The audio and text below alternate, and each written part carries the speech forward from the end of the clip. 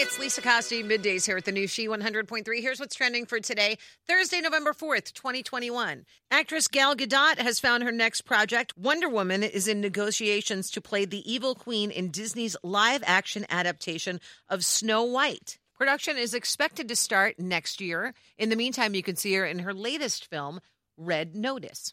The mayor of Flavortown just got another new job. Food Network star Guy Fieri is about to be a wedding officiant. Actress Kristen Stewart had said during an interview that that's who she would like to have perform her wedding ceremony, and Guy has accepted. He sent a pre-recorded video saying, "Hey, Kristen, Guy Fieri here, and I've heard through the Flavortown grapevine that you are looking for a sweet, spiky-haired officiant for your wedding. I'm all in." She apparently was very surprised by the offer, and just to make sure it's true, in case there was any confusion, he even tweeted, "The offer is legit." No official wedding date yet. Stewart says it will be at least a year from now. And all right. Guess who's celebrating a birthday today? Matthew McConaughey is 52. And that's what's trending. Thanks for listening to the new She 100.3 hits of the 80s, 90s, and 2000s.